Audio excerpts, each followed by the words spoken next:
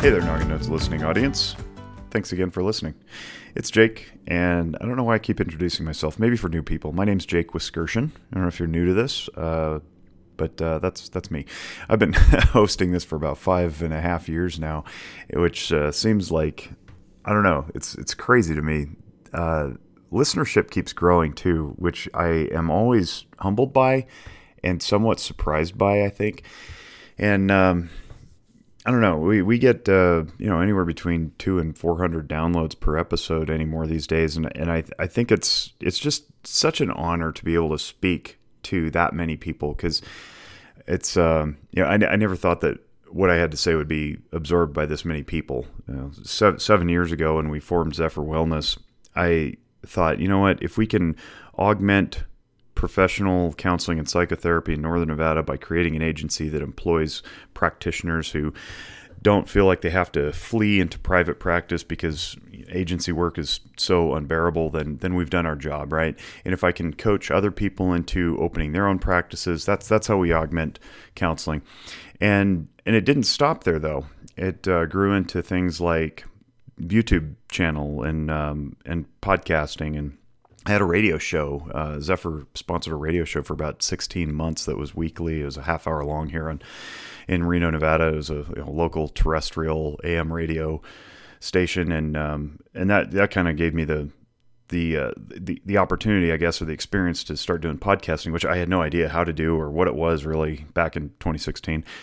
But anyway, I'm overwhelmed that the amount of eyeballs that fall on our YouTube videos and the amount of ears that hear what I have to say, either through this medium or through the other podcast I do called Guns and Mental Health, is just truly overwhelming. And I appreciate it all. And with that, I think comes a responsibility not to become too cavalier or say things that are too audacious. I certainly don't want to be giving advice if I can help it, because I don't know what you're going through, and advice, if given, should be very highly individualized. So I work pretty hard at this, and I work really hard at continuing to have insights and be aware of my own reactions to things, because, I mean, hey, if I'm going to teach other people how to communicate for a living and how to know themselves, I should probably work on myself too along the way, so that I'm consistent and authentic as possible. And the reason that I'm saying all this is to frame up a conversation that I had last week with a friend who was in town, who had met me. We'd met each other. We didn't actually meet at this thing, but we met at a conference where I did some speaking on emotional functioning. And later she reached out and was interested in some other things. And we just became friends. She lives in Las Vegas, and I'm going to keep her nameless just so because I don't have her permission to share necessarily.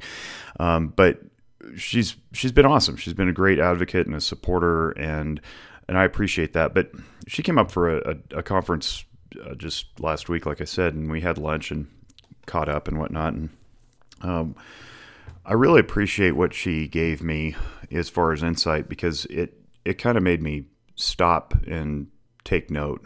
And here's what she said. She said, the last few podcasts, your tone seems to have changed, your presentation. And I said, oh yeah, it's probably because I've found myself at an increasing place of peace in my life.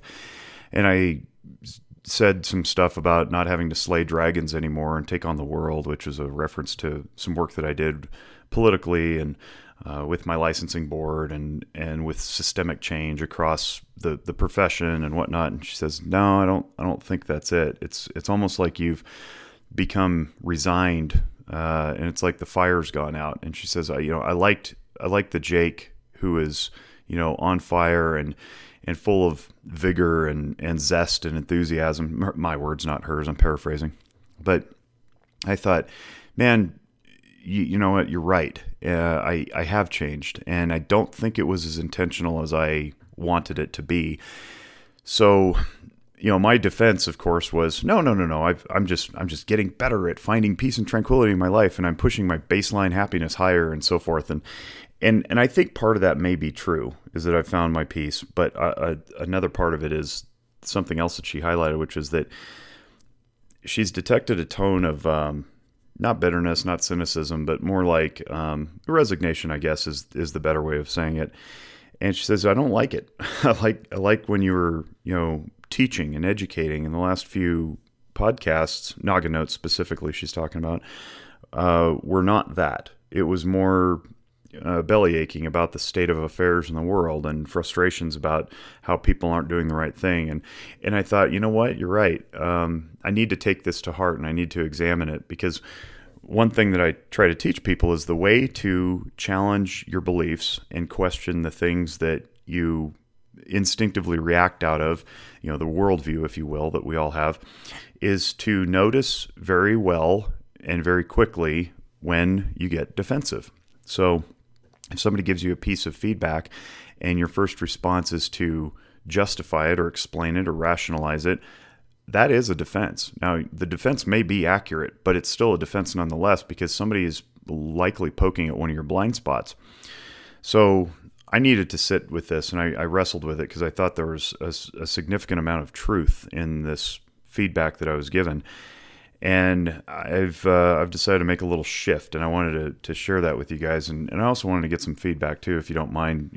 Those of you who listen and know how to reach me, shoot me an email or text message or whatever, and see if I'm way off base here or if I'm accurate. But I think what's happened to me over the last 2 years, probably 2.5 years. And yes, some of this coincides with pandemics and lockdowns and that sort of thing. But I think part of it too is I've burned out, and I want to spend a little bit of time talking about burnout. But that's not the overarching point.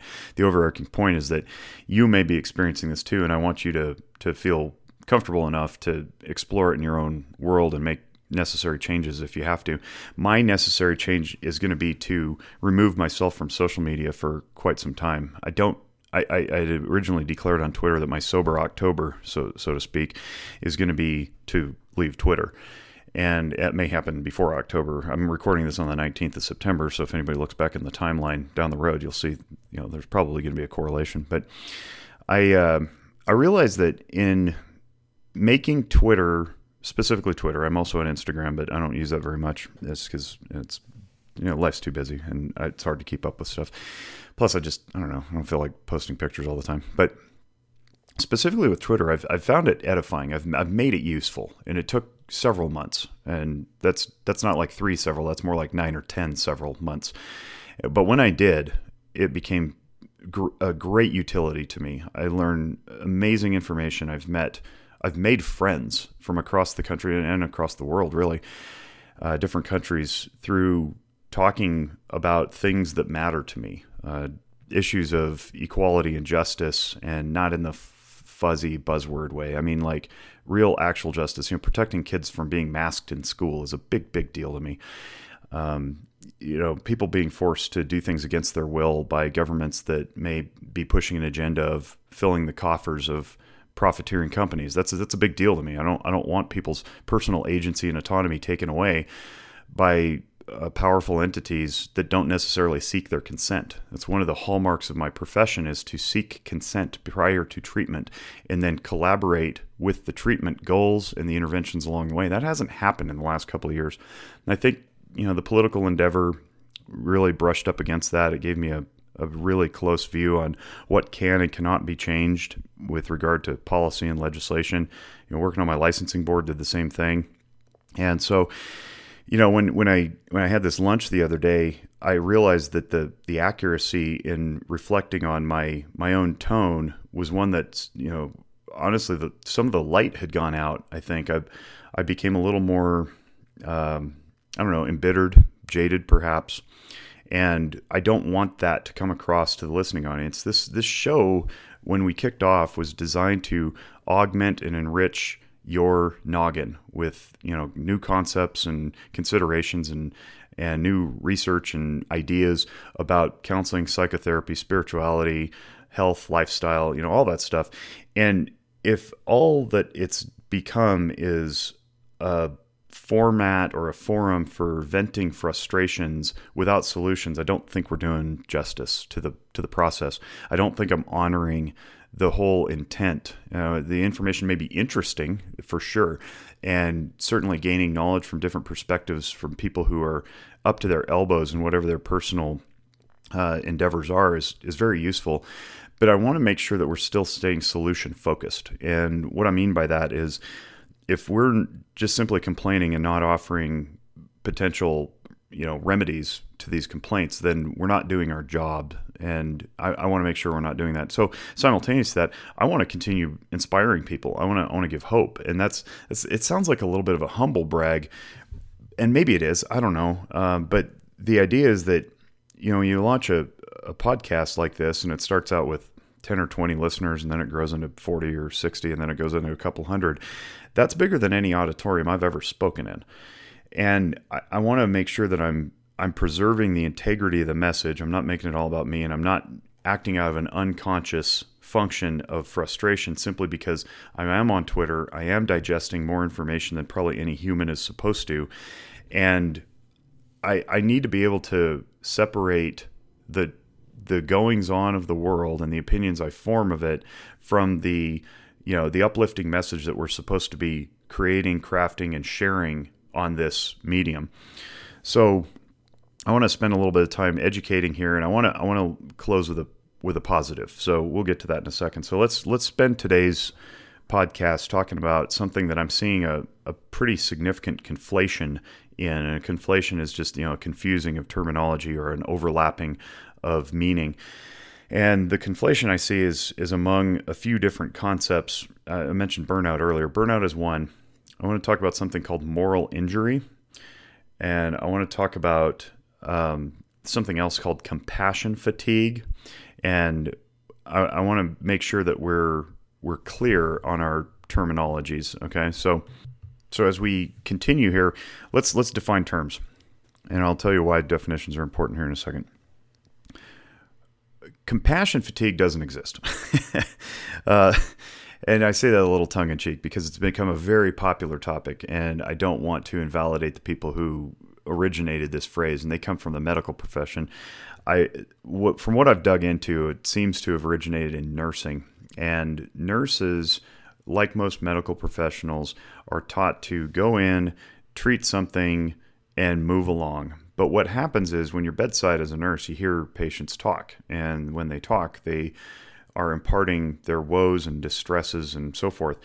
And nurses in nursing school aren't well trained to tolerate that and check it at the door and then move on to the next patient. People in the counseling profession are supposed to be able to do that because we're specifically trained to sit with somebody while they express all their frustrations and so forth, and then not bring it home with us. So when nurses started talking about this compassion fatigue concept, what they're really saying is, I'm wearing out of hearing these patients talk about their problems because I wasn't given a mechanism by which I could process through, dump it, and move on, knowing that the patient's ability to tolerate that stuff and process through it and move on is up to them. It's not up to me. My job is to come in here and run the IV, tend to the wound, whatever, prep for surgery, and not become a counselor. Well, they had become counselors, but they weren't trained to do that. So compassion fatigue as a concept came from the nursing field. The problem is professional counseling hijacked it. And now we've got counselors running around claiming compassion fatigue, and there's all sorts of continuing ed credit opportunities, seminars, webinars, conferences that center on how to deal with compassion fatigue. Now let's define compassion. Compassion from Latin is com, meaning with, and pati, which is to suffer. So literally defined, compassion is to suffer with someone. The conflation with that term becomes really problematic when we start suffering for, or thinking that we have to suffer for somebody else. We have to suffer on their behalf. And that's not true. What ends up happening is we end up taking the suffering home with us, and we can't check it at the door, so to speak, when we come home and be with our pets and our loved ones. So what happened was these nurses were getting tired of being compassionate, which makes sense, but it also makes nonsense, because if you're suffering with somebody, I don't know how you can ever tire from that. All you're doing is sitting in their presence while they suffer. You're not doing the suffering on their behalf. So if you can sit with somebody while they're expressing their own anguish, then you can say, thank you for sharing that. I appreciate that. The doctor will be with you right now, or in a moment or whatever, and leave, and then go on to the next one. The problem is when it sticks in the brain. And I think we need to do better job of training our medical professionals to leave that stuff at the door. I hate the phrase "stay in your lane" because it's been used as a pejorative and it's been very condescending. But truly, we have our lanes, and we have our tasks and our obligations, and we don't want to stray from them lest we invite the opportunity to practice out of scope, or we start going in places we're not trained, or we don't have experience, or we don't have specialization. So the idea, though, is that go in and do your job, and there's going to be stuff swirling around you, right? So let's take it out of healthcare, for example, to really drive this point home.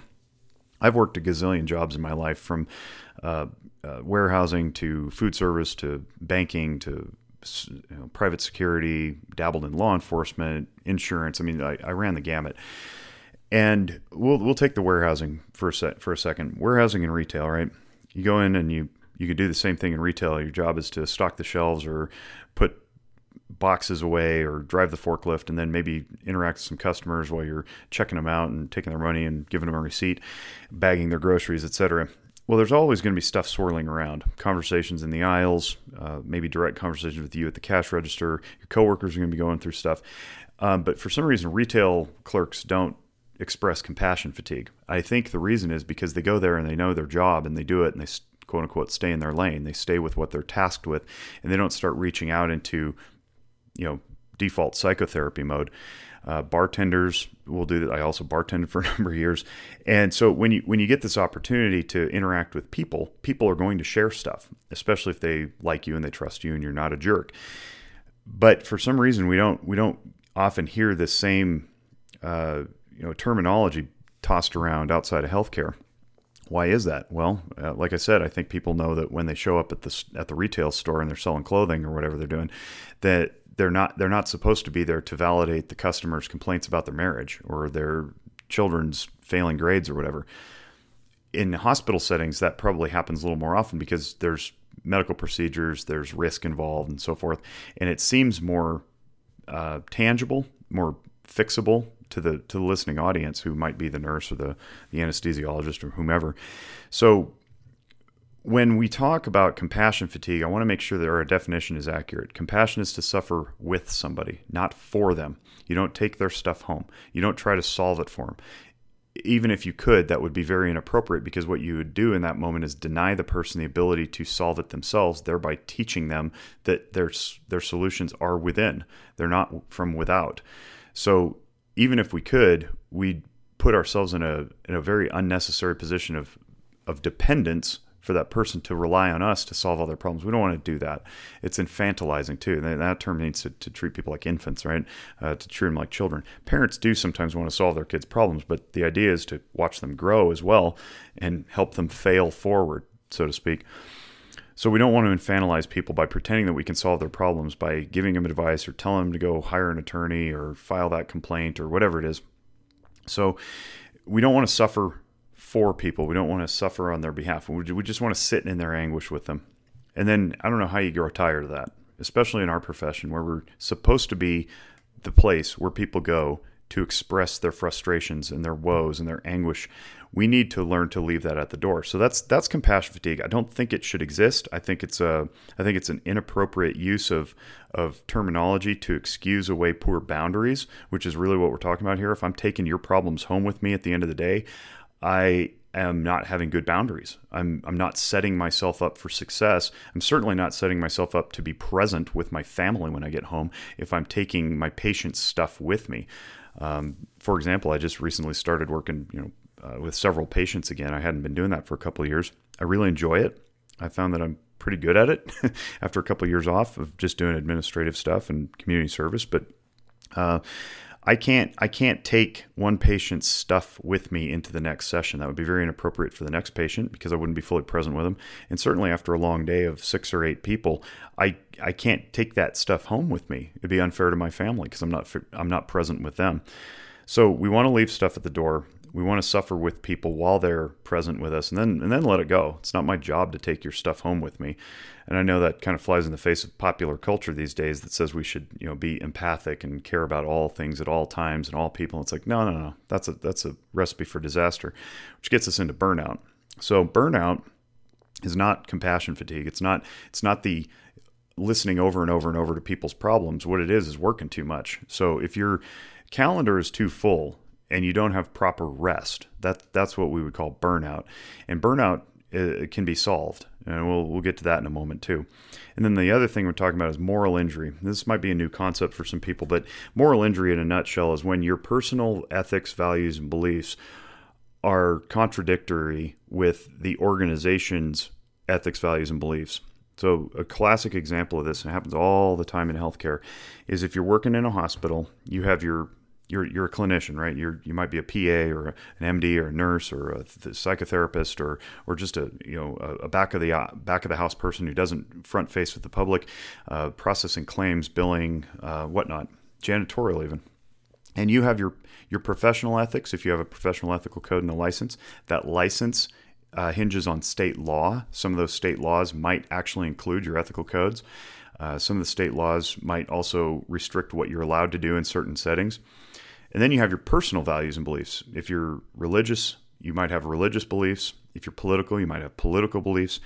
And when you're working for an organization that is not aligned properly with those values, attitudes, ethics, and beliefs, you'll end up with something called moral injury. And an example of this might be if the hospital you're working for is asking you to upcode procedures so that they can make more money, or if you're on a fee splitting type of arrangement where you get a percentage of what you bill for, then you might also have a financial interest in upcoding some of those procedures. And we want to make sure that we have good moral boundaries in place there so that we don't get this moral injury sensation.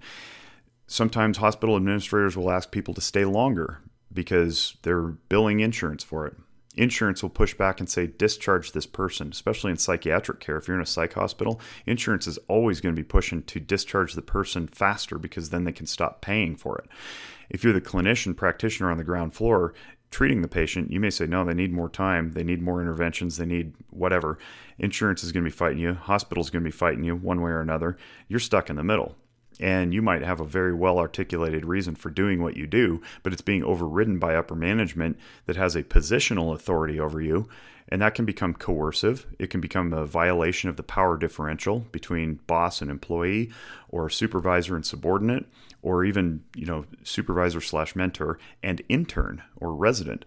So that's how moral injury can happen, and there's a solution to that too. So solutions. If you're suffering burnout, balance is what's required, and sometimes it takes a break. I'm inviting concepts that maybe people believe that they're trapped into not being able to entertain. So, if you don't get the opportunity, for example, to have paid time off or sick time, you might believe that you're trapped and you can't get out, and therefore you're just supposed to just suffer the burnout or the moral injury. Not often, but sometimes that can be the case. But you need to take a good self-inventory and look in the mirror and look around at your tightest, closest circle of friends, advisors, family members and say, look, is this thing that I'm dealing with at work, this burnout, is this impacting me in such a way that I need a vacation and I'm willing to make the financial sacrifice to make that happen because I have a lot longer life to live than just this? Or do I need to get a new job? Do I need to change careers altogether? So that's something that can be addressed. You can address your burnout by lessening the workload. But if you're inappropriately labeling your burnout as something else, your intervention strategy is not going to work. So let's say that it's actually moral injury that you're suffering, but you're calling it burnout or fatigue, and I'll just ditch the compassion word because fatigue can be, tired. You can be tired. That could be burnout too, but the idea is if it's actually moral injury and a time off from work isn't going to solve that because inherently you're in conflict with your boss or your organization, then coming back to work, you're going to be going back into the same mess that you took a vacation from. So we want to make sure that our intervention strategies are appropriately aligned, and the only way to do that is to get appropriate diagnosis of what's going on.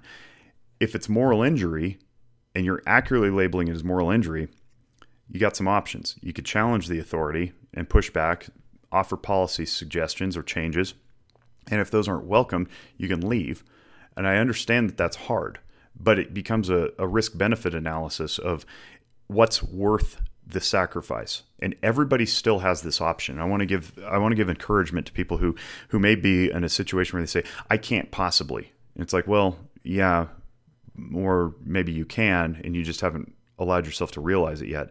I don't particularly like the idea of suggesting that people leave their places of employment and not have an exit strategy. That's pretty poor advice. But you want to at least entertain the idea that can't has to be eliminated. There's nothing you can't do. There are things that you can do that will be extraordinarily uncomfortable, but then that's where the risk benefit comes in. Is it so uncomfortable that you need to stay where you are and suffer the moral injury? Or is the moral injury more uncomfortable because at the end of the day you can't sleep, or your eating habits are poor, or you're drinking too much, in which case maybe the sacrifice in the short term is going to be very, very painful, but in the long term it's going to pay off great benefits, right? But if you're calling your moral injury burnout, you're not going to address it. So let's say it's burnout. Let's say you're actually working too much. You're working 7 days a week and it's just ongoing and there's always tasks and you can't see the light at the end of the tunnel. That might be a time to sit down with your boss or your colleagues and say, hey, look, we can't keep this up forever. We're burning the candle at both ends. I don't have time for my kids. I can't see my family. I don't even get to go to the gym anymore. And then put, again, boundaries. Good, effective limits are necessary for healthy living. And if you could put good boundaries on what you're doing, then you could say, all right, at the end of this project, it may be 6 weeks still, and you've already been at it for 8 weeks. But at the end of this project, we're all taking a break. We're not doing anything for a week.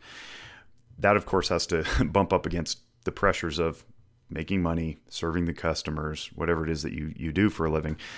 But it is an analysis that has to be conducted if you're going to escape the burnout. And as for compassion fatigue, the solution there is to label it what it is, which is poor boundary keeping. And we're not talking about actual boundaries that you set with people. I'm not going to call that person back. I'm not going to answer any more spam. I'm not going to go on social media, right? Those are actual physical boundaries you can set for yourself. These are psychological boundaries. The ability to acknowledge that the people you're dealing with are suffering and their suffering is theirs to keep and theirs to solve and not yours, that's a psychological boundary that you have to put in place mentally so that you yourself can be mentally sharp and astute and healthy for the next thing that comes along. Because the next thing that comes along might be personal.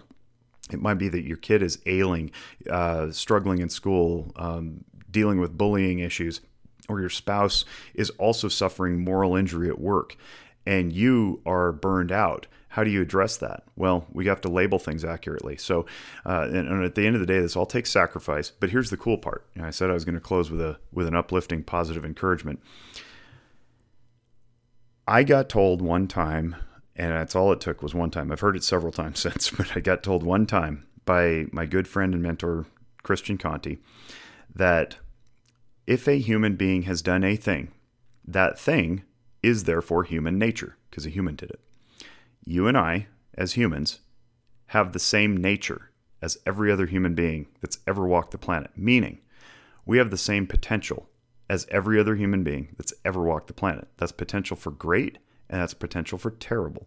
And we want to be mindful of the direction that we choose to put our attention. If we're always focusing on the terrible, then we're going to end up doing terrible things. But if we focus on the greatness, we can overcome, we can create, we can deconstruct and reconstruct, we can leave behind, we can change, we can morph, evolve, progress, and we don't have to be the same thing that we think we've always been.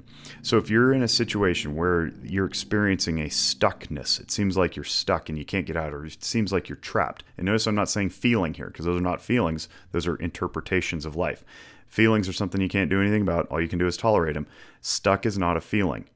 Okay, overwhelmed is not a feeling. It's an experience. It's an interpretation. And you can change that cognitively by simply readjusting how you think about it. You can choose to say, I'm overwhelmed right now. There's too much to do. But in 6 weeks, I'm going to change my priorities and I will no longer be overwhelmed because I am taking charge. You can say like, I'm stuck right now. It seems like I'm stuck. It seems like there's no way out. But in 4 months or 2 months, I have a plan and my strategy is X. And then my response will be Y, letter Y, not WHY. And then the result will be Z. So if you go practical goal setting, I know what my problem is. I know what my goal is. I know what my objectives are. And now my intervention is to do these things. Then it gives you the opportunity to overcome, to push through, And then at the back end, you get to tell a really cool story about how you used to be stuck and you're not anymore. And that's pretty awesome because that then inspires other people who see you change, and they, being humans, know that they have the same capacity because they watched you do it. They know they can also do it. So I hope that I didn't ramble too much. I hope this was somewhat linear, and I hope that this insight that was given to me by my friend and colleague is useful for you guys also, because it was for me. I need to make some adjustments in my life. I'm going to go on my Sober October and get off Twitter.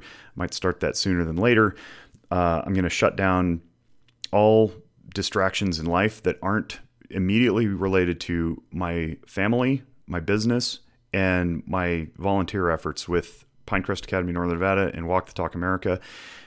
And we're going to see how that goes. And I hope that if I can demonstrate this to you too, you'll see it and go, you know what? If Jake can do it, I can do it. And then maybe we just start becoming more connected. We become a little more focused, not so broadly scattergun shooting across all things that dazzle us or interest us. And then maybe in the end, we all become healthier because we all turn a little more inward. I've said before, and I don't know that I've said it on here recently, but I'll say it again. When I teach emotions, the emotions of shame and guilt are designed to get us right with our tribes. Okay. So if I feel shame, it's because I failed to meet the expectations of those around me, my quote unquote tribe. Guilt says go make it right. If I'm accurately expressing shame and guilt, I'm doing things accurately within the tribe that gets me, connected and reconciled and forgiven. The problem now is that we are surrounded by so many distractions and so many opportunities to interact with people that it looks to the brain like our tribe is thousands or tens of thousands or even millions of people, depending on your sphere of influence. For you, it may be even hundreds. But we're designed to be in tribes with dozens and maybe scores. That's like 20. Groups of 20, if you don't know that. Not hundreds, not thousands, not tens of thousands, and certainly not millions. Our brains, however, still register the same shame-guilt response if somebody out in the internet disagrees with an opinion we post, or doesn't like a photograph, or says that they're not aligned with our beliefs. The brain registers that as a shame response because our brains are telling us that person is in your tribe, you failed them, go make it right, except you can't because they don't care. And they're not in your tribe anyway. So I want you guys to think about this and be mindful of how you're interacting. And I think maybe we all just need to shrink our tribes considerably from where they appear to be. You don't have to perform for everybody. You have to perform for the people who asked you to perform. And that goes down to jobs, it goes down to neighborhoods, and it certainly goes for Twitter. So with that, I thank you for listening. Thanks for entertaining my thoughts and indulging me in this little rant. I hope I'm not coming off as ranty. That was one of the criticisms, is I'm getting a little too ranty, and I don't want to rant. There's plenty to rant about, but if we don't offer solutions along with our rants, I don't know that we're helping move society forward. So thanks for listening. Check out videos at zephyrwellness.org. If you want to learn more about the emotional functioning stuff, it's all there on our YouTube channel. If you want to take a free and anonymous mental health screening, you can do so at WTTA.org. That's WTTA.org, walkthetalkamerica.org/love. You can take free anonymous mental health screening there. You can also do it at our website, same screenings. Go to the Zephyr Wellness website and get free screenings link. And share it around. If this was useful for you, then please share it with others. It may be useful for them too. And so on behalf of our Zephyr Wellness family and on behalf of the Noggin Notes family, I wish you all great mental wellness. Bye-bye.